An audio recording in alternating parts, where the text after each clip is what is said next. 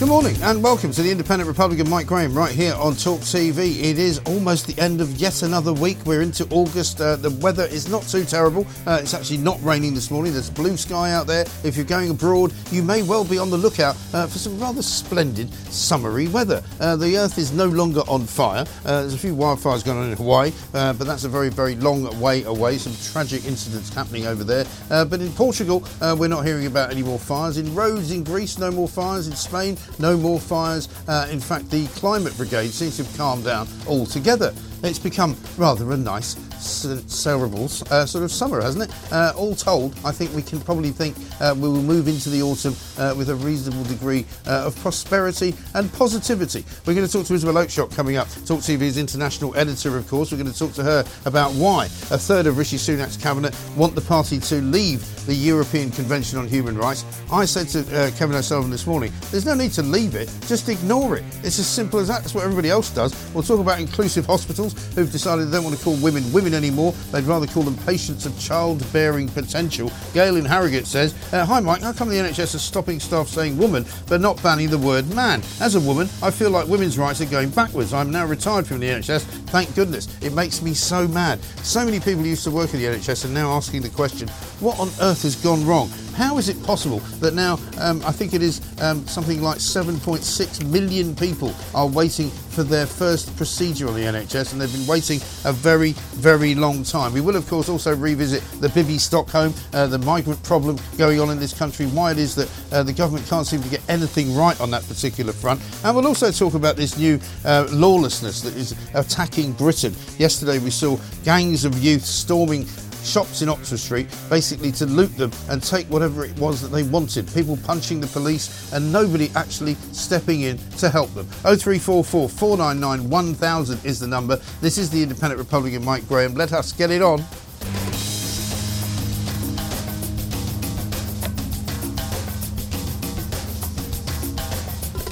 And before you start, I barely want to mention Diane Abbott and that ridiculous tweet that she put out yesterday, because I wasn't one of those people calling for Lee Anderson to curb his language. If he wants to say what he said about sending the migrants back from whence they came, I don't care whether he used the F word. Similarly, if Diane Abbott wants to make a fool of herself by putting out a tweet which is so patently ridiculous and heartless that you wouldn't take it seriously at all, I'm not going to call for her to be suspended. She's already suspended from the Labour Party. I think she's probably unfit to be an MP, and maybe we should consider recalling her at the next election. But at the end of the day, I feel more sorry for Diane Abbott than anything else. But let's talk to Isabel Oakeshott and say a very good morning to her, because here we are in the midst of the school holidays. Isabel, it's always a difficult time for parents because you can't always do what you want to do. But welcome to the show. Very good morning to you.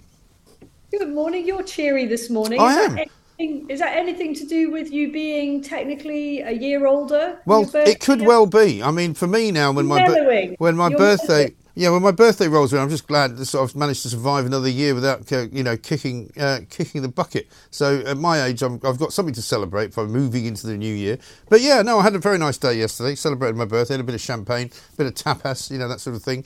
So all's well with the world. I wish I could say the same for Britain. Yeah, well, don't we all? I just want to pick up really briefly on the issue of NHS waiting lists. I know it wasn't something we planned to talk about big this morning. But you mentioned about the record number of people waiting, and I can shed some light on just why the NHS is tying itself into such knots over waiting lists. Yes. With just a little anecdote about a friend of mine who has quite a large suspicious lump that needed investigating, and because it was going to take so long to get anyone to investigate it on the NHS, he paid to go private. He saw one of the most eminent urologists in this country, a consultant who works both for the NHS, or certainly in the past worked both for the NHS and private. It's now at one of the leading private hospitals in this country. The urologist said, yep, you need an operation. This thing needs to come out. Yeah. So he took his referral letter from the urologist, the report, to try to get the operation on the NHS, as he's entitled to do, but the NHS will not accept the referral because it comes from a private hospital. Really? How ridiculous. He start the whole process again and is currently waiting for an appointment with an NHS specialist who will say Yeah. exactly the same thing. Well, I know so many people who have had this problem who have decided to go private, partly because it's happened the other way around. So they've gone to their doctor, their local NHS doctor, because they've got something they want seen to, and they can't get the appointment. So in the end, they're so frustrated that they end up going to one of the many private clinics that are now popping up all over the place, who will only charge you sort of 65 quid to go in and be seen by somebody. And for a lot of people, that's a price worth paying. Absolutely. But the problem is if you then need some further treatment and then you're into the realms of thousands of pounds. Yeah. And my friend doesn't want to pay, £3,000 to £5,000 for an operation that really he should be able to get on the NHS. Right. You then find that the NHS won't accept a referral from one of their own former urologists. Yes. Just because on principle that person now works in one of the leading private hospitals in this country. And that's an ideological refusal, isn't it? Is it just ideological? Is it ridiculous red tape? Whatever it is only exacerbating the worst waiting list we have in history. And people should be under no illusion that waiting list does not reflect the true number of people for treatment, because many people they haven't even got to the stage where their wait is being officially recorded.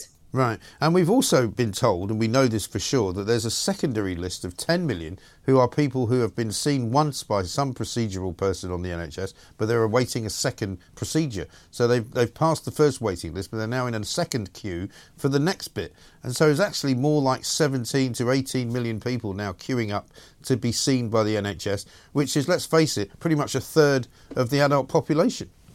I mean, if people can possibly afford it in whatever way, shape or form, your health is the single most important thing. Without it, nothing else can really be fun or happy. So, I mean, I genuinely think, I regret to say that people should opt out where they can to try to short circuit the system, but in an informed way, knowing that there may actually be further hurdles along the line. So you can't necessarily assume that just because you've got a referral from a private consultant, that will get you straight onto the list for an NHS operation.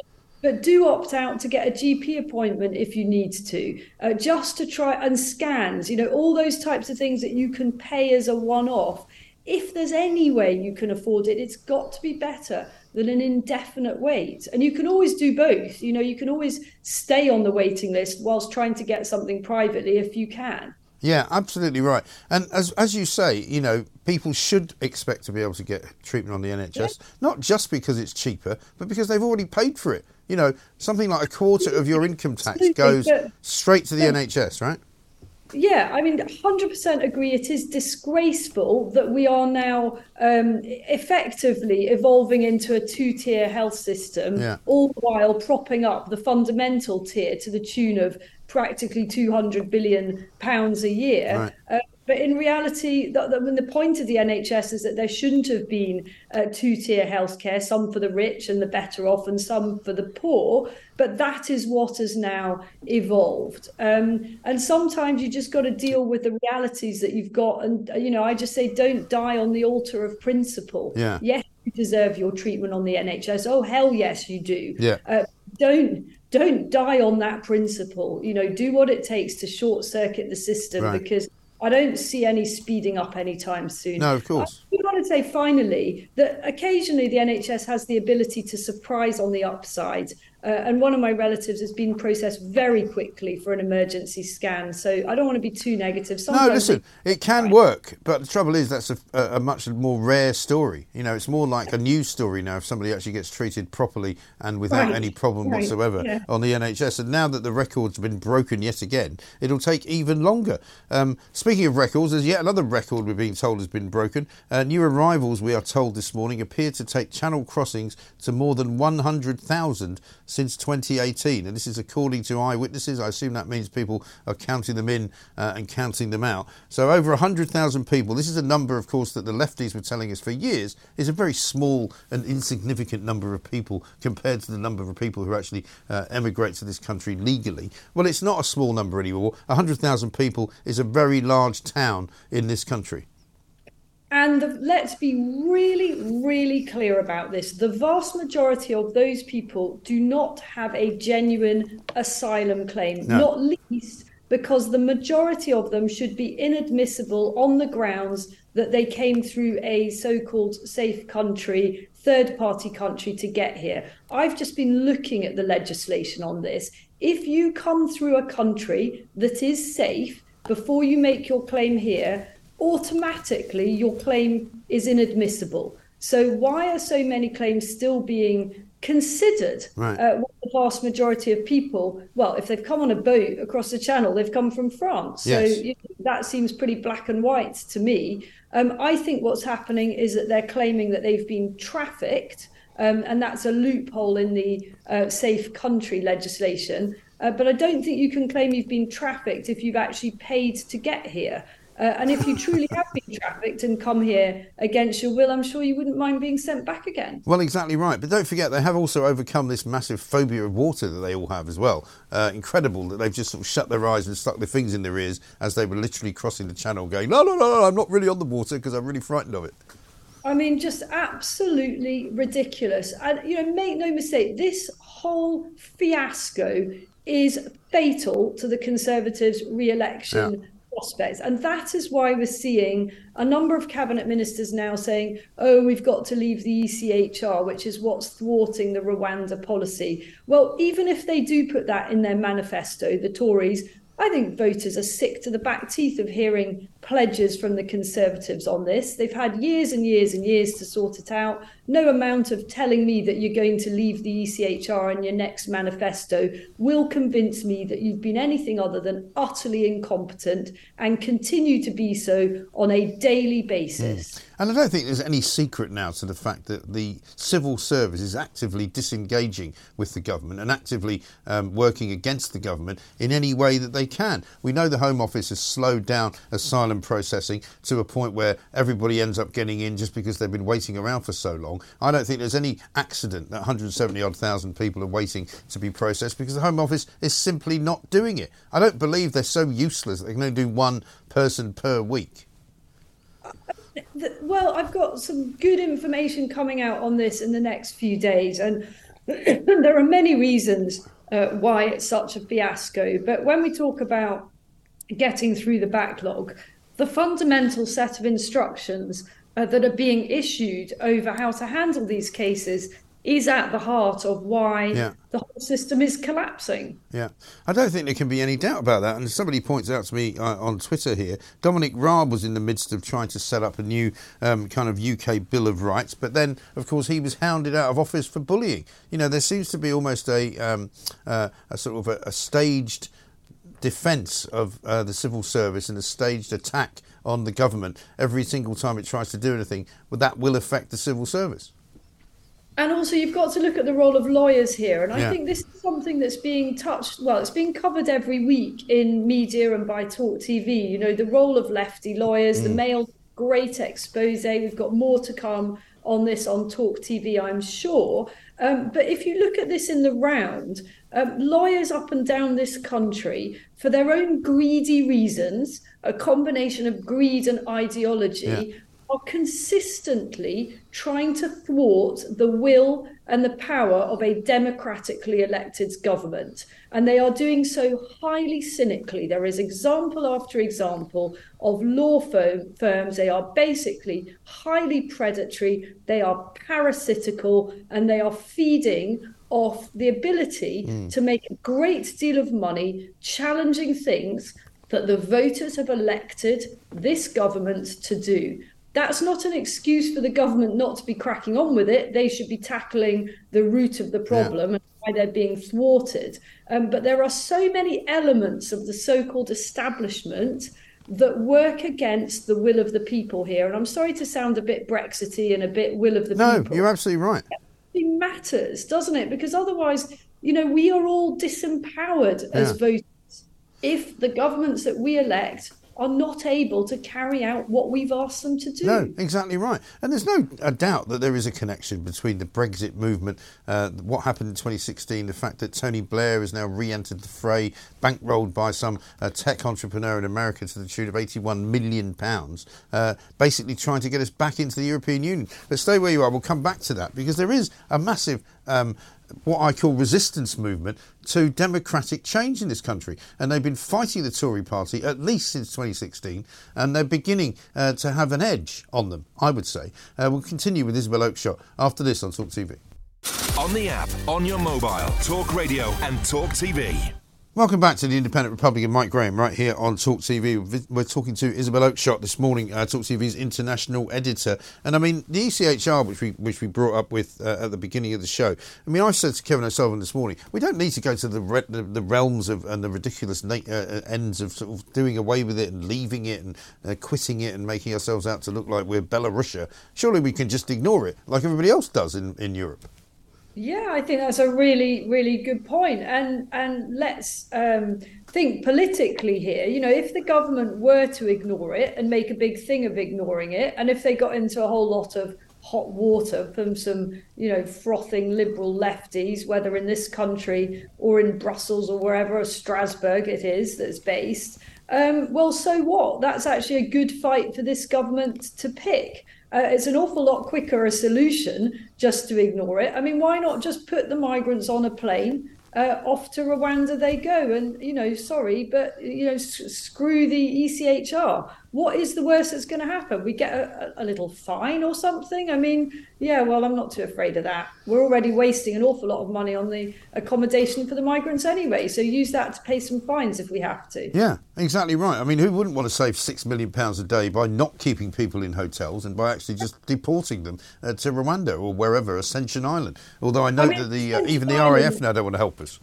Yeah, I mean, the Ascension Island thing I do think is ludicrous. And I don't think just because of the sheer distance involved, although I quite like the idea just because it would really wind up the eco-nutters who would be fussing about just how many carbon emissions would be caused by each flight and each migrant. But surely we could deport them to somewhere a bit closer to home if we're going to go down that route. I mean, I think there's quite a few pretty remote islands up north, just off the top of Scotland, that would be quite suitable. It's pretty cold up there. I think they might soon reconsider whether they were really fleeing from such desperate hard times and torture in Turkey. Yeah, it's a bit different to being on the sort of south coast of the country, walking along the promenade at Eastbourne, to suddenly find yourself walking out of a house and being blown into the sea because it's about 90 miles by wind blowing in the middle of August. But let's talk a bit about net zero, because obviously the world is burning up even as we speak, and there's been a kind of interesting manoeuvring of things going on inside the Tory party. We've got some Tory MPs now standing up to Rishi Sunak and saying, would you mind not banning oil-fired boilers? Would you mind not actually moving quite so close to net zero? Would you mind also doing some exploration in the North Sea? Is it all smoke and mirrors at the moment? What do you think? I'll tell you exactly what it is oh, hello, Rishi. I've just realised that in a few months' time I'm going to actually have to face the electorate and I might be about to lose my job. And despite the fact that I've known for the past few years that everything my administration is doing on the old eco-nutter front is infuriating the electorate, I've done nothing about it until now, but now I'm going to object because I might be about to lose my job. I mean, give me strength. Are these people, finding a backbone at the 11th hour is not convincing whatsoever. They're a bunch of jellyfish, and I don't think that any of them should be rewarded for their failure by re-election. No. And that's not a party political point. It is a point on complete incompetence. They should not be rewarded. Yeah, on all fronts, by the way. I'm reading a great piece in the Telegraph from yesterday by Alistair Heath, who says the public still isn't being told the full horrifying truth about the net zero permanent revolution. And he reminds us all that Ed Miliband, back in 2008, pushed through the Climate Change Act with the acceptance of all but 5 MPs in the House of Commons. So they all signed up to this. They all believed in it. They all wanted to reduce our emissions by 80%. From the 1990 levels to where we are now. And so now they're finally reaping what it was that they sowed. And I think for most people, it all seemed a bit kind of distant and esoteric. And how did it affect their daily lives when all of this was passed years ago? Yeah. And when it's all being discussed at, these COP conferences that everyone jets into in generally hot places, although Glasgow being the exception. And then people are beginning to realise this actually has a very practical impact. So, for example, your property now has to have this environmental performance rating certificate thing. And if you don't pass, you don't get a good enough grade on your little certificate, you suddenly find that your property can't be let out, for example, or it's condemned. Why? Because it doesn't have double glazing or some twaddle. This stuff actually affects people's real lives because they find they can't do what they want with their homes, or they can't rent somewhere because it's failed some silly little red tape test, and they can't renew a boiler. And, this stuff is just, we are tying ourselves in knots. We are basically hanging ourselves from our own eco noose, while the rest of the, when many other countries in the world which are responsible for the vast majority of emissions are cracking on. Yeah, they absolutely are. And the chickens are coming home to roost now for Sadiq Khan. He's now trying to claim almost everything is the fault of our air pollution problems in London. He ridiculously claimed the other day that even though there's no link that's been established by a scientific study, that he's now convinced that actually having not such clean air may lead you to be immune to antibiotics. And you kind of go, sorry, where did that one come from?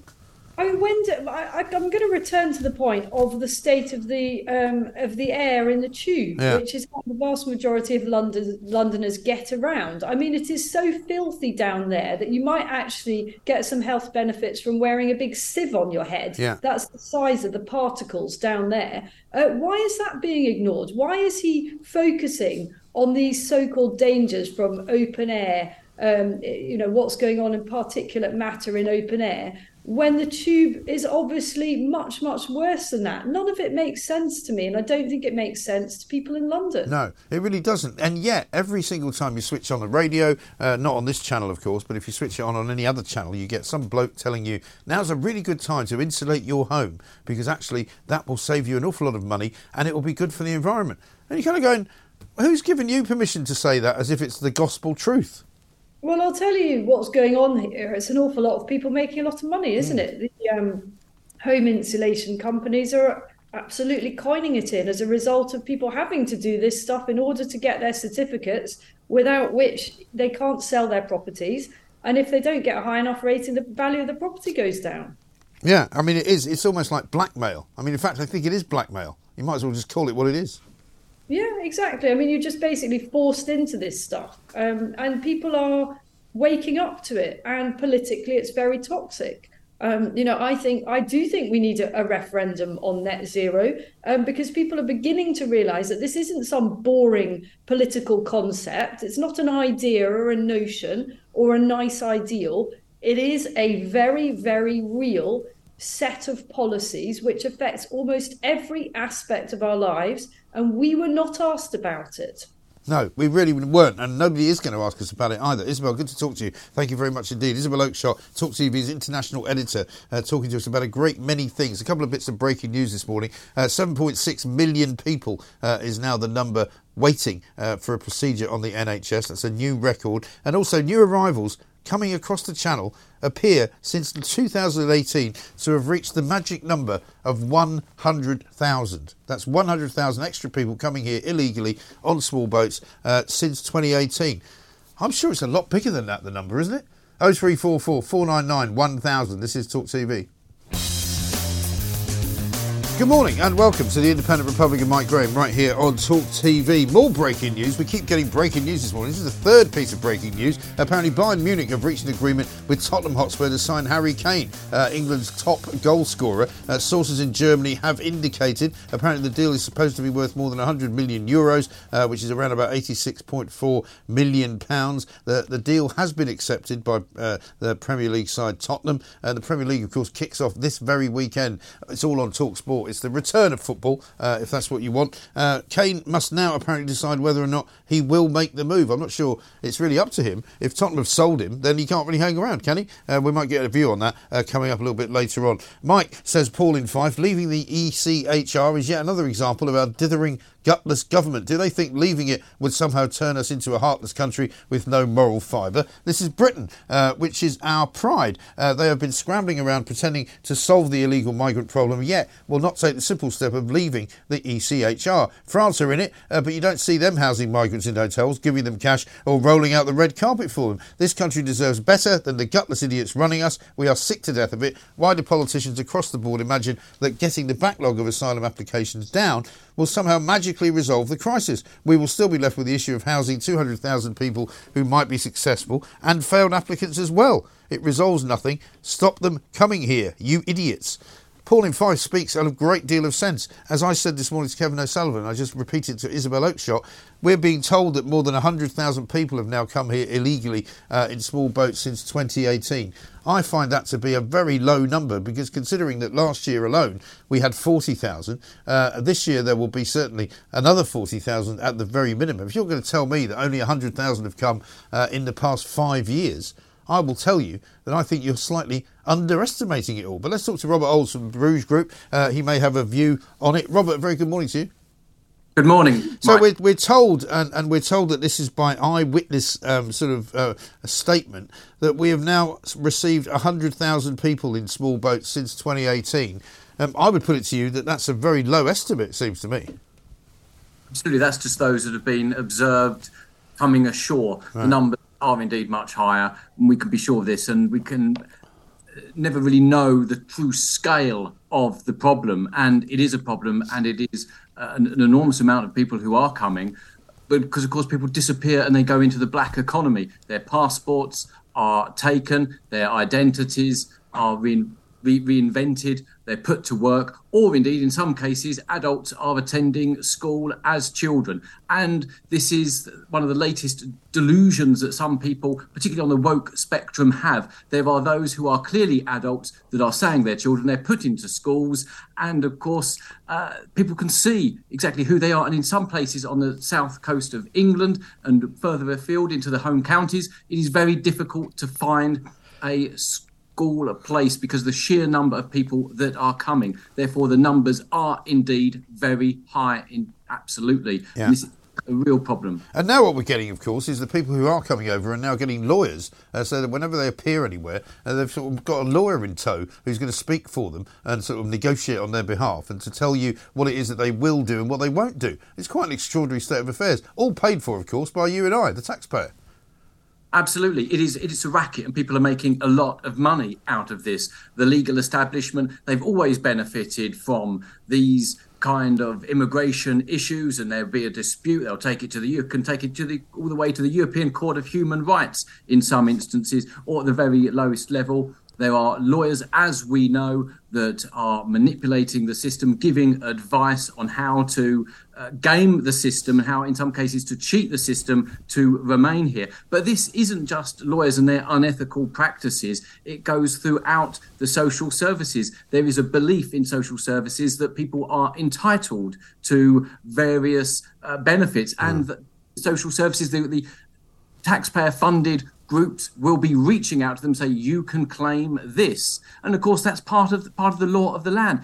But of course, people coming here to claim benefits in many instances is absolutely wrong when resources are short, they're few and far between, and need to be channeled correctly at those who are already here, rather than funding those who wish to come here, no doubt, obviously, to better their lives and to take advantage of all that our society has to offer. But surely our first responsibility, especially during difficult times, is to people in the country already. Yes. I mean, listen, I've got every sympathy for people who want to better their lives, but not at my expense, thank you, and not at anybody else's expense who actually lives here and whose life is being misdirected and made worse by the advisory admission of all of these people. You know, quite simply, if you live in Portland, you don't want a barge sitting there housing 500 illegal migrants. If you live in Bexhill, you don't want 1,100 young men being put in a sort of disused old prison that was used by the army, so that they can all be improving their lives. Well, thanks very much indeed. Why don't you improve your life somewhere else? Indeed. And of course, there's social issues to do with this. We've got a pretty good thing in the UK. Race relations are pretty exceptional compared to some other countries. But this threatens the goodwill that many people have in this country. It threatens community cohesion. It takes resources away. it really does endanger things. We don't exactly know who exactly we're letting in. And if people want to come here, there are legal routes where you can get work visas. This is all quite possible. People should not have to be, if they have something to benefit this country, if they have something to offer us, they shouldn't have to be rocking up on a boat. That is absolutely unnecessary. If you really think people would benefit from immigration, then let them fill in a work visa. And if there's a gap in the economy and we need their skills, then perhaps we can consider it. Personally, I'd rather we invested in our young people and train people up. And the market can indeed adapt quite quickly should there be a skills gap. But in some cases, perhaps there isn't a need. But let's judge it. Let's have an intelligent immigration system where we will take the best and the brightest that actually be of good use to you and I. Yeah, absolutely right. Because, of course, there isn't any real explanation from anyone, whether in government or in the civil service, who can explain what does happen if all of the people who are here... It's that time of the year. Your vacation is coming up. You can already hear the beach waves, feel the warm breeze, relax, and think about work. You really, really want it all to work out while you're away. Monday.com gives you and the team that peace of mind. When all work is on one platform and everyone's in sync, things just flow. Wherever you are, tap the banner to go to Monday.com. There's never been a faster or easier way to start your weight loss journey than with PlushCare. PlushCare accepts most insurance plans and gives you online access to board-certified physicians who can prescribe FDA-approved weight loss medications like Wegovy and Zepbound for those who qualify. Take charge of your health and speak with a board-certified physician about a weight loss plan that's right for you. Get started today at plushcare.com/weight loss. That's plushcare.com/weight loss. plushcare.com/weight loss. Waiting to be processed actually get processed. Because what would happen, for example, if out of the 170,000 people we suddenly got all the way through the processing system and only 70,000 of them were accepted? 100,000 would then be sitting somewhere waiting to be deported. And where would they go?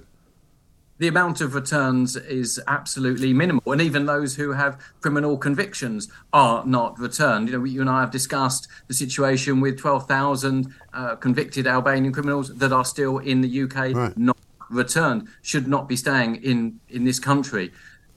The Home Office is woeful, but we need to really consider that there's an unwillingness to actually tackle this problem. Essentially, in many cases, and it's not just in Britain and the English Channel, in the Mediterranean, the aid agencies are essentially doing the job of the people smugglers for them, going out, taking the migrants across the Mediterranean to countries such as Malta or to Sicily, and the coast of Italy. And the same is actually happening in the UK. The RNLI, of course, an institution that had quite recently fallen to the woke agenda, and there were examples of crews and captains being dismissed because they were not exactly fully politically correct and fully woke, may have had indeed just dismissed for having a saucy mug that they would take on their ship, on their lifeboat, things like this. But they are actually, in many instances, taking people across. This isn't really, immigration is partly, and this migrant crossing isn't just something that the French have forced upon us or criminal gangs of people smuggle. It's organisations like the RNLI are actually taking people who may not indeed be in danger, but taking them across in many instances. And this is something that's unacceptable, and I'm sure many people will be reviewing the donations, the valuable donations. Well, I mean, the RNLI are rescuing people who don't need to be rescued, which seems to me to be entirely against the whole point of the RNLI.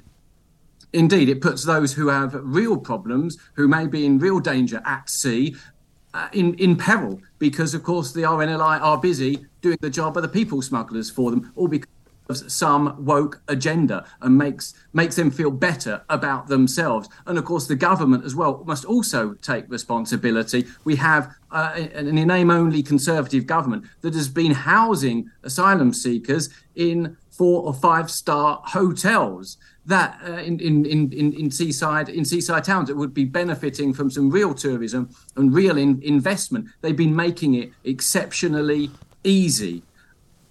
I mean, things are going. A going. Record isn't necessarily enough to exclude someone from receiving benefits. Someone who hasn't even come into this country. There is an astounding situation where this, in many cases, some politicians will talk up about this and say the right thing, and in some cases, implement some good policies. But for the most part, it's being by institutions that should be serving us and protecting us, namely the RNLI and the government and the Board of... Well, exactly. I mean, down in the Bibby Stockholm case, people are getting up in arms down in Weymouth because apparently there are 9 NHS dentists in nearby Weymouth and Portland where no adults are being taken on as new NHS patients, but all of the 500 asylum seekers who are going to be on that particular barge will have access to free NHS dental treatment. Yeah, indeed. Try getting an NHS dentist. It is near impossible without any part of the UK. Some people manage it. This is something that's fundamental. This is people who have worked here for many years, indeed generations, have trouble getting an NHS dentist. But you can come here and immediately get treatment. That the National Health Service has become, in many cases, an international health service and health tourism. That shouldn't be tolerated. That shouldn't be allowed. Things are difficult. Just go into any A&E, and of course there will be in the South Coast there will be new arrivals seeking treatment as well for maladies that may or may not be serious. In many cases, it would be better off going to see perhaps a GP if they can get an appointment.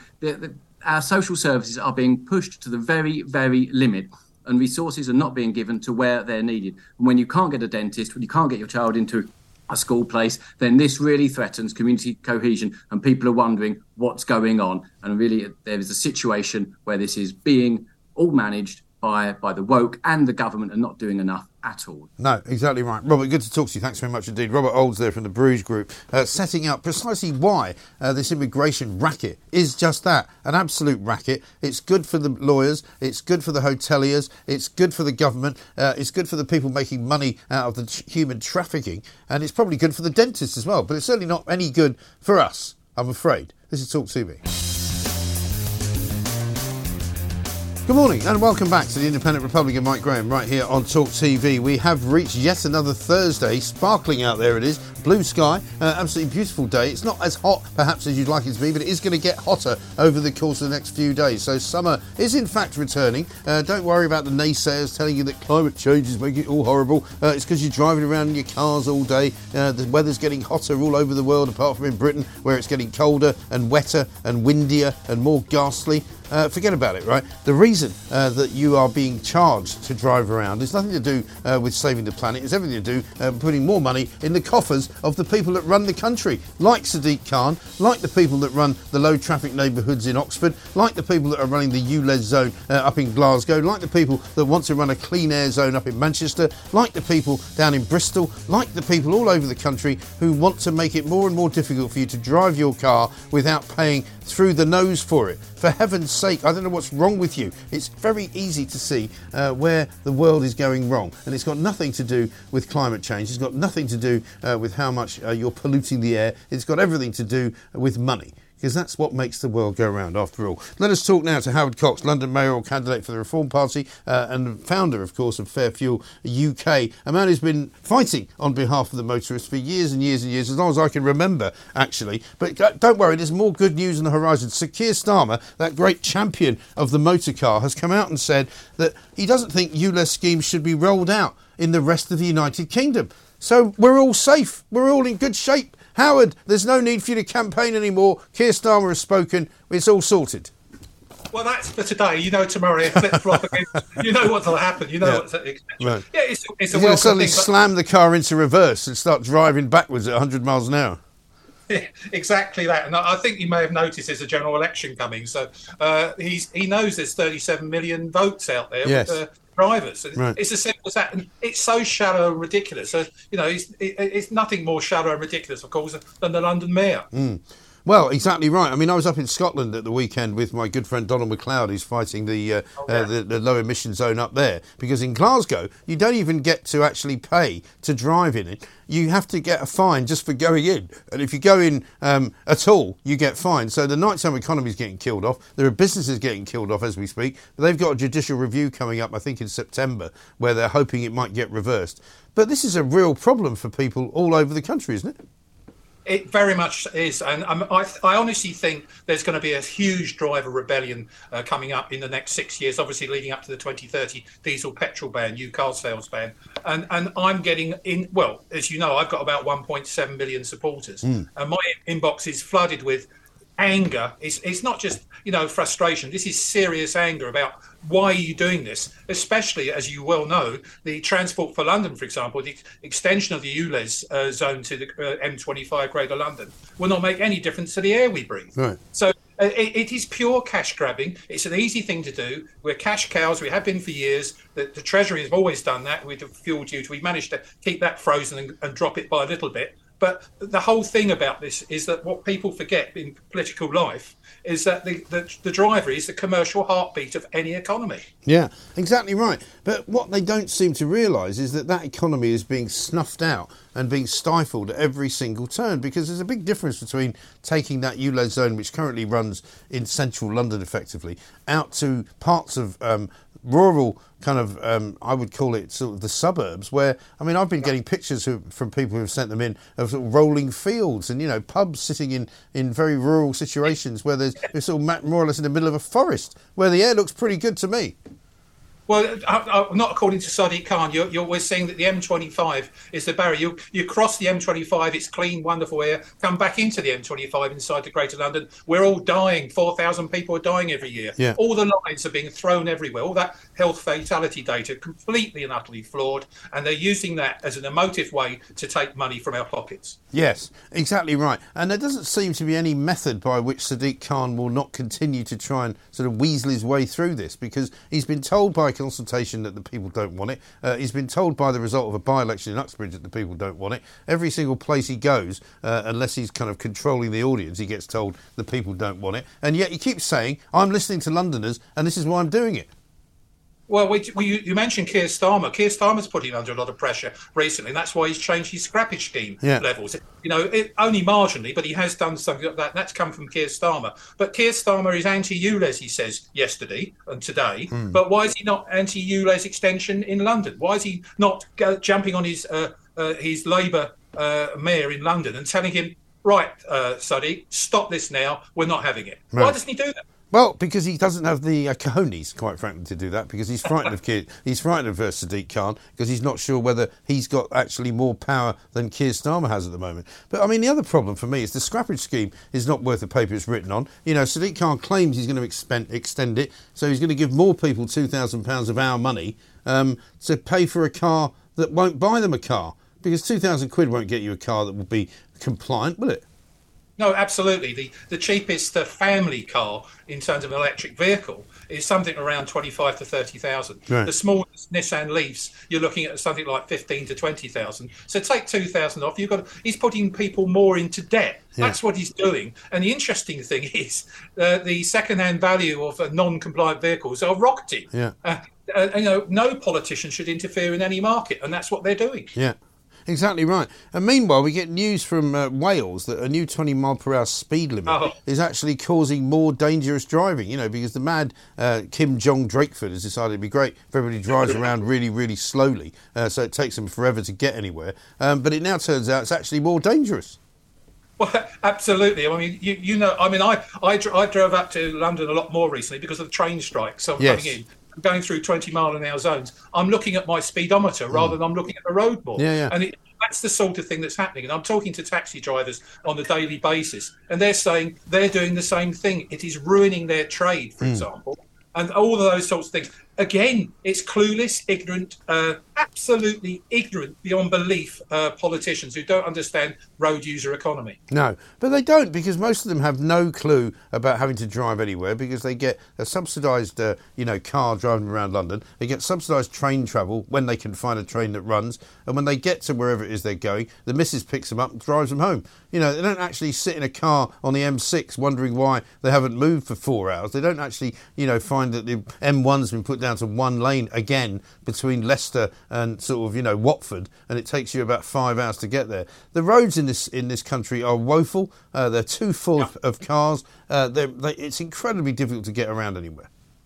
You're absolutely right. And the interesting thing I've learned only in the last couple of days, that the taxpayer is also paying for MPs' non-compliant taxes, in terms of ULEZs and congestion charges, all those things. We're paying for that. They put that on their expenses. Now, how hypocritical can that ever be? Yeah. Well, my favourite story of the week so far, Howard, and I don't know whether you heard this one on Monday, is that the Taliban apparently have got about £125,000 worth of outstanding parking tickets in London, which they're not paying. I'm just going to get a Taliban sticker. I'm going to put it on the car, and whenever I park anywhere, I'm going to claim an exemption, and then I'm also going to claim an exemption for any speeding fine I might get. I'll just say, look, sorry guys, I'm in the Taliban. I love that.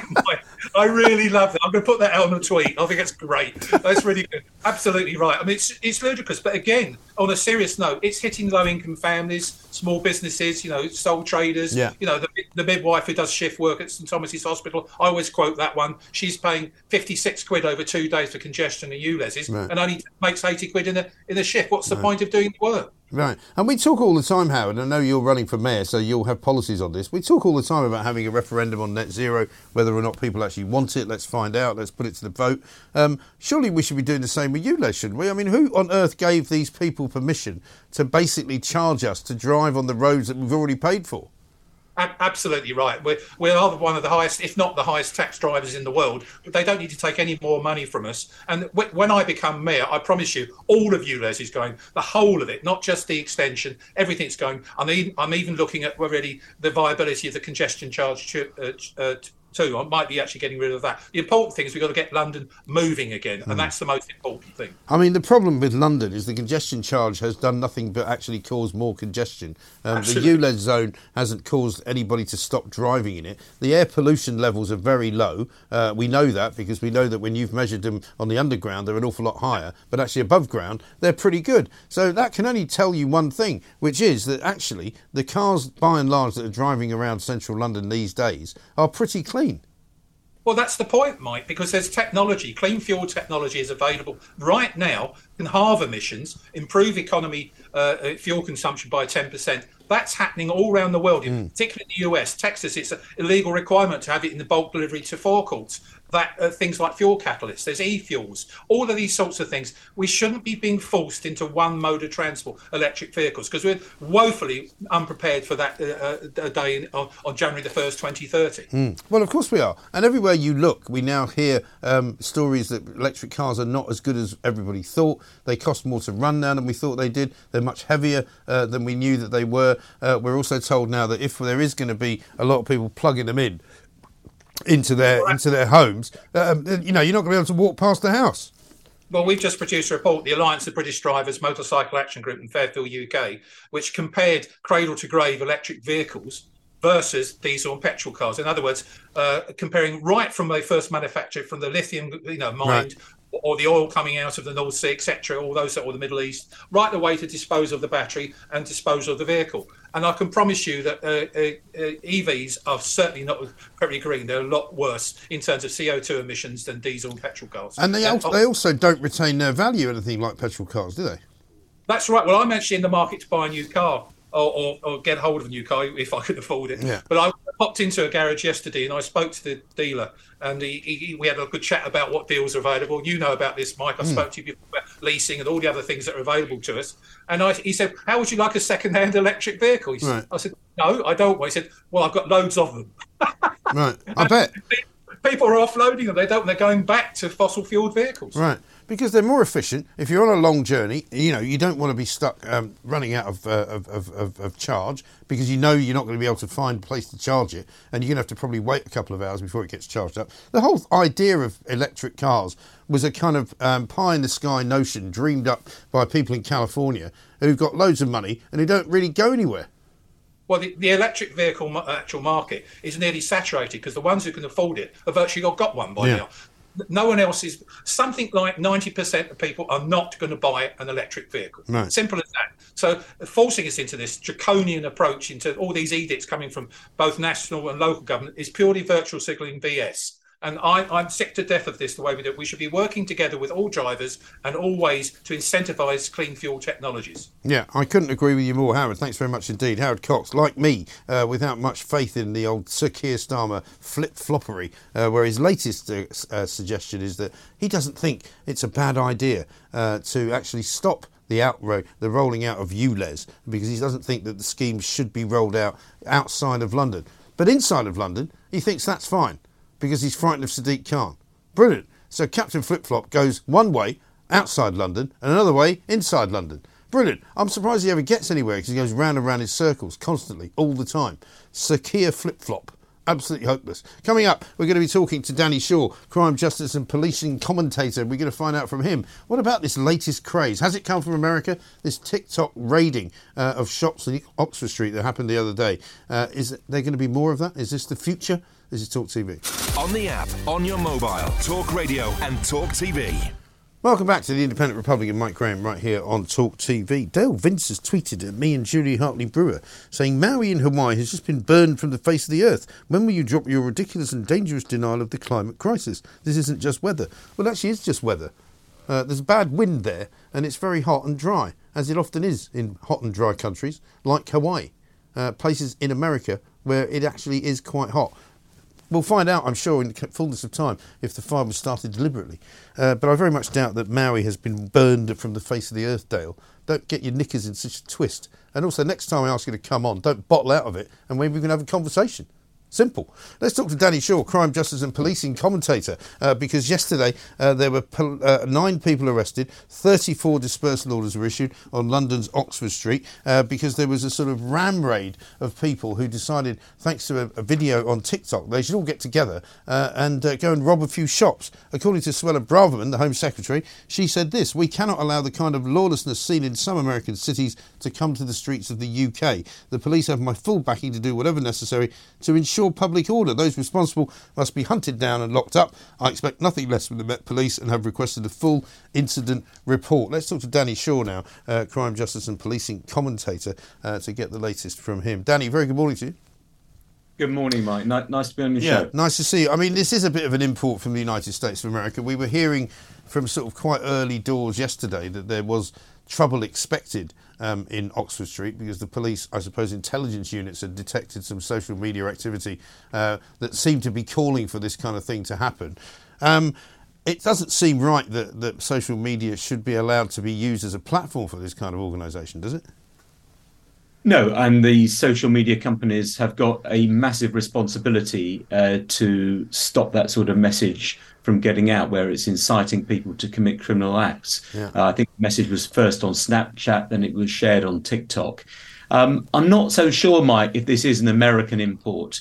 I mean, a year ago, in August last year, we saw some similar scenes on Oxford Street. I think an American candy store. Yeah.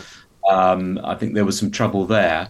And if you go back to 2011, and you remember that summer, that week of major disturbances and riots in towns and cities across England, London particularly was really badly hit, sparked by a protest after the fatal police shooting of Mark Duggan. I am hoping that we're not going to see sort of copycat attempts from what we saw yesterday, or see this spread to other areas, because that is the real fear, is that people will see this on social media, they'll see the footage and they'll think, that's not a bad idea. It's a nice hot afternoon. No one's at school or college. So there are a lot of young people with a lot of time on their hands. and some of them with sadly sort of the wrong sorts of motives and intentions might sort of try to embark on something we saw yesterday. I really hope that doesn't happen, because I don't know about you, Mike, but those few days in 2011 were some of the scariest that I can remember, because it felt like the country was almost on the brink of anarchy, because the rioting and disturbances were out of control and were moving from one city centre to another. And the police really couldn't catch up. But as ever, though, they were run by criminal enterprise. They were not run by people who wanted to fight back against the police or to fight back against what they thought was their downtrodden lives because the government wasn't looking after them. In the end, they just wanted a free pair of sneakers and a new TV. And as a result of that, they had no kind of currency with anarchy, really, because they were simply robbing places. Yes, I mean, there was a whole mix of things that went into that and caused it. But in the end, it was a lot of people who just felt that they could take advantage because there seemed to be no police presence at all. They weren't anarchists. They weren't seeking to overthrow the government. But there was a sense of anarchy, and that the police just couldn't marshal enough people to be on the streets to stop it or to get ahead of it. Now, what's encouraging about this is that it looks like the police were on social media, they were aware of what happened, and they were there on Oxford Street in numbers, and perhaps that they've learned that they've got to get ahead of this before it happens. They've also issued the dispersal orders. For people who don't know what they are, this is where the police can sort of designate a particular zone that they're worried that there's going to be trouble, and they can issue notices to certain people they identify in that zone, and if they go into that area, they will be in breach of that and they can be prosecuted. So it looks like they're sort of getting ahead of it and using the powers at their disposal, which is a good thing. But the concern is it's lovely hot weather out there. And we all know that in summer holidays, hot weather, kids and young people with not very much to do, a sense of anger, perhaps, about the authorities and about the cost of living crisis. All those things can mix together and lead to some of the scenes we saw yesterday. I mean, surely there is also some form of responsibility that should be held by the social media companies, whether it's Snapchat, whether it's TikTok. If they're allowing their platforms to be used for crimes to be planned, surely that is a crime in itself, isn't it? I absolutely agree with you. And they have a responsibility. Look, they can't monitor every single social media post, the millions and millions of posts. But where something is drawn to their attention, you would have hoped that they have a unit, they have teams that would take that down straight away, and that potentially identify the people who put that post online. I note that amongst the 7 arrests were 2 arrests in Essex that may be significant, that may be something to do with the people who were planning what happened yesterday. And it's really quick police action, which is vital. What we saw in 2011 was that the courts acted really quickly. I don't know if you remember, Mike, they were working round the clock. Once people had been arrested, they were sitting at, late night. I think they were even weekend sittings to get the ringleaders in particular and other people who'd taken part processed through the courts quickly to send out the message you will be caught and you will be punished immediately. There's going to be no stringing this out for months and months and months. And so I think if that happens from what we saw yesterday, I think that will be a very important thing as well. And we've also seen in sort of weeks leading up to this, to some extent, Danny, an outbreak of shoplifting. We've had shops complaining that more and more people are stealing from them. We had the Co-op saying that they've got one shop in London that's been literally looted 3 times a day. There is a problem with the visibility, if you like, of police, the visibility perhaps of security guards, even of staff in many shops. And these kids are just doing what they want to do because they can get away with it, aren't they? There is certainly an element of that. And I think, I've said before that some of shoplifting is due to people who just don't have enough money to buy the things. I don't believe that. I really don't believe that. I don't believe that at all. Some of it is due to that, and some of it is due to people who have drug problems. Generally, people, Daddy, who haven't got enough money to afford to eat will find a way to find things that they can eat, that they can afford. We don't have people starving in this country. People who are stealing things from shops are criminals. It's as simple as that. They're not doing it because they're forced into it. People were poor in the 20s. People were poor in the 30s. People have been poor in this country over historical periods of time. They haven't resorted to stealing because they had a moral compass. Not everyone might, but there are some people who are very poor, and poverty does lead to crime. And there have been major pieces of research. It didn't used to. That, as does addiction, as does drug addiction. People who are attempting to feed their addiction have to steal in order to sell the goods and so on.